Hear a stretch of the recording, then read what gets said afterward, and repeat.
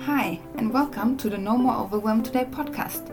My name is Anna Koss, and I'm a self-development and improvement junkie who loves living life to the fullest and making time for the more important things in life.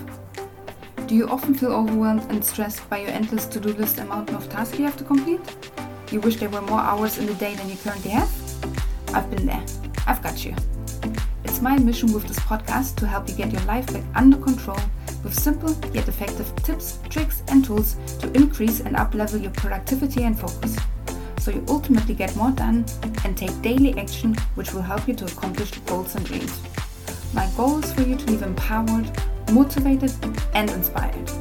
Remember, you've got this. The life you envision is out there, so go and get it.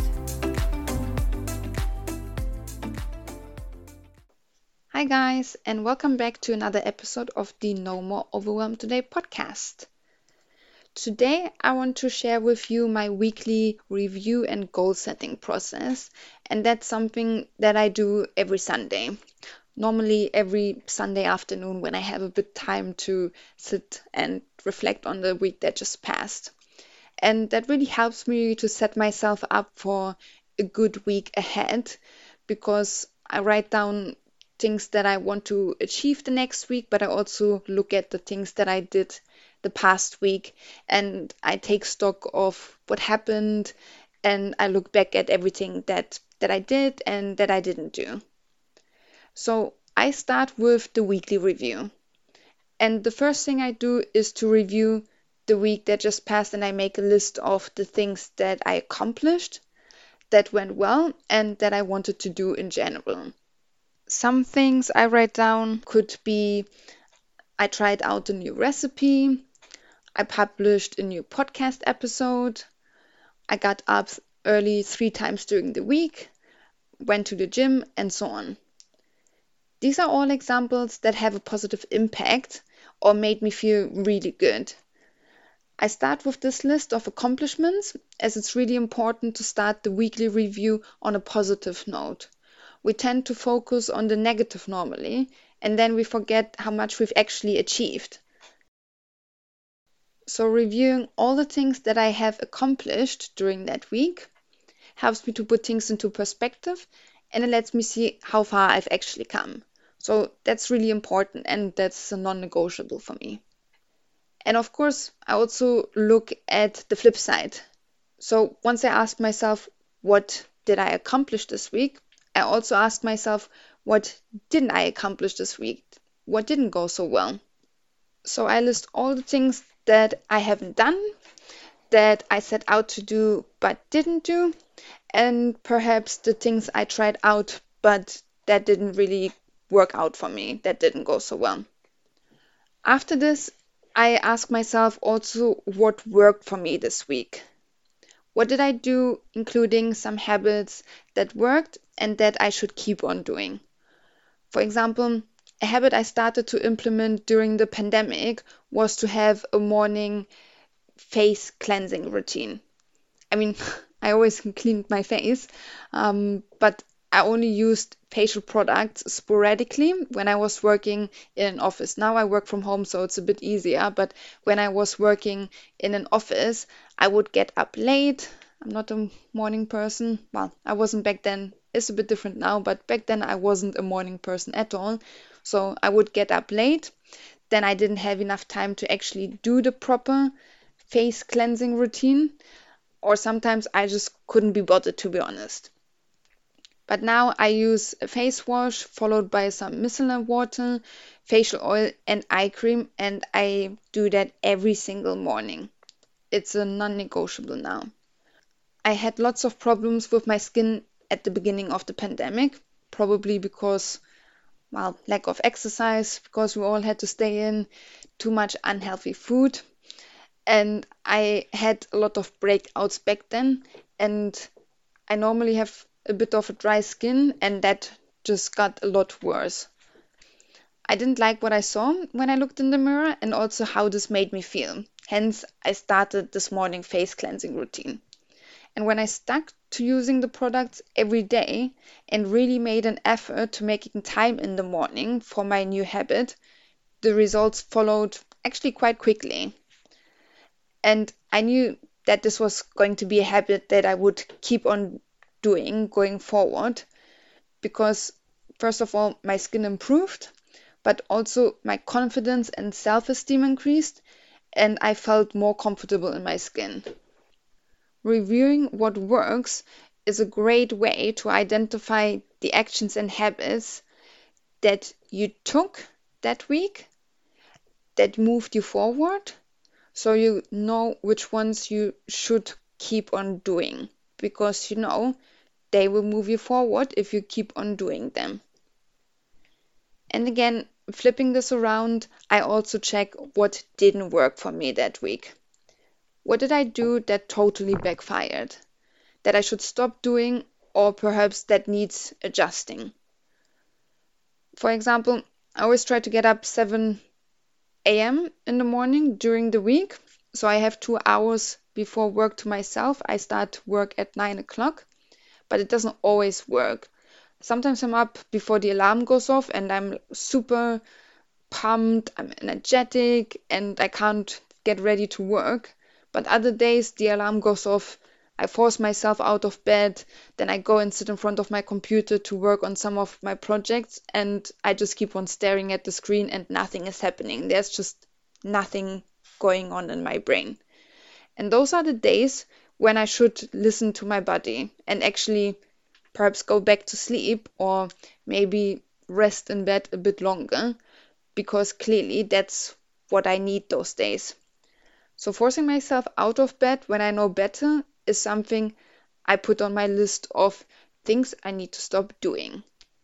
Or maybe it's something like you need to stop trying to read a book in the living room while your partner is watching a TV show because that's distracting and you then end up either watching the TV show along with your partner. That's something I sometimes do. It's a little trap I fall into. Or you read that same sentence over and over again without actually understanding what it's saying. Once you know what is not working for you, you can then try to make changes. Or you could also just stop doing it. So if we go back to our book reading example, you could, for example, go to the bedroom and read that book instead of staying in the same room with your partner to limit the distraction. That could be one solution. All right, so after I look at the good and the bad, what I should continue and stop doing, I move on to the goal planning part of my week. I map out what I want to do the next week, what I want to accomplish, but also how I get there.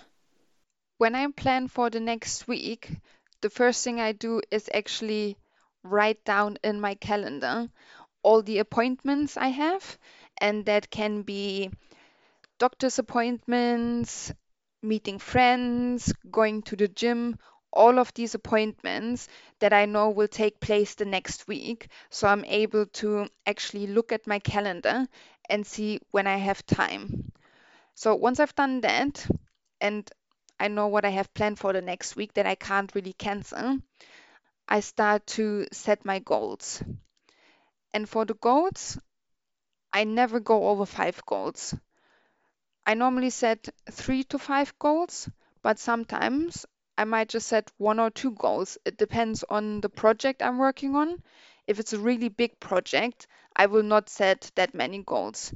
But if it's smaller projects, then I might go up to 5 goals. But 5 goals, that's really the maximum. So I write down what I want to work on that week. And then once I know my goals, I can map out how I can achieve those goals. Basically, what steps I would have to take to accomplish them. And if it's something like publish a podcast episode, if that's one of my goals for that week, I know the task I would have to do is come up with a podcast topic, first of all. So I might schedule a brainstorming session. I know I have to write the script. I know I have to obviously record the episode and edit it. And then I still have to do other bits and bobs around it, such as writing the description, publishing the podcast episode on Spotify, letting everyone know that there's a new podcast episode out, etc. So I know all the tasks I have to do to achieve that goal. And then what I will do is I go back to my calendar and look actually when I have time. I know roughly how long it takes me to complete all these tasks now because I have done it a few times now. So then I look at my calendar and I check where I have those pockets of time. And then I will write down when I will do a task. For example, if I know on Tuesday after work I'm meeting a friend, then I know that whole evening is already gone. I'm not going to be able to fit any work into there because that evening is dedicated to spending time with a friend. But perhaps I have time in the morning, so then I will schedule, write the podcast script plus brainstorming session for Tuesday morning, and so on. So I do this for all the goals. I map out the task I have to do, the steps I have to do to get to that goal, to achieve it. And then I write down in my calendar when I want to work on those tasks. Recently, I also started to ask myself, how do I want to feel the coming week? And what do I have to do to feel that way? If I'm planning to have a productive week and I want to feel accomplished at the end of the week, and like I've moved forward and made progress, I know I have to implement a few habits that will help me to get to where I want to be, and it will help me to make me feel the way I want to feel. If I'm currently lazy, binge watching one TV episode after another and avoiding my to-do list, I know I have to make some changes. I would limit my TV time.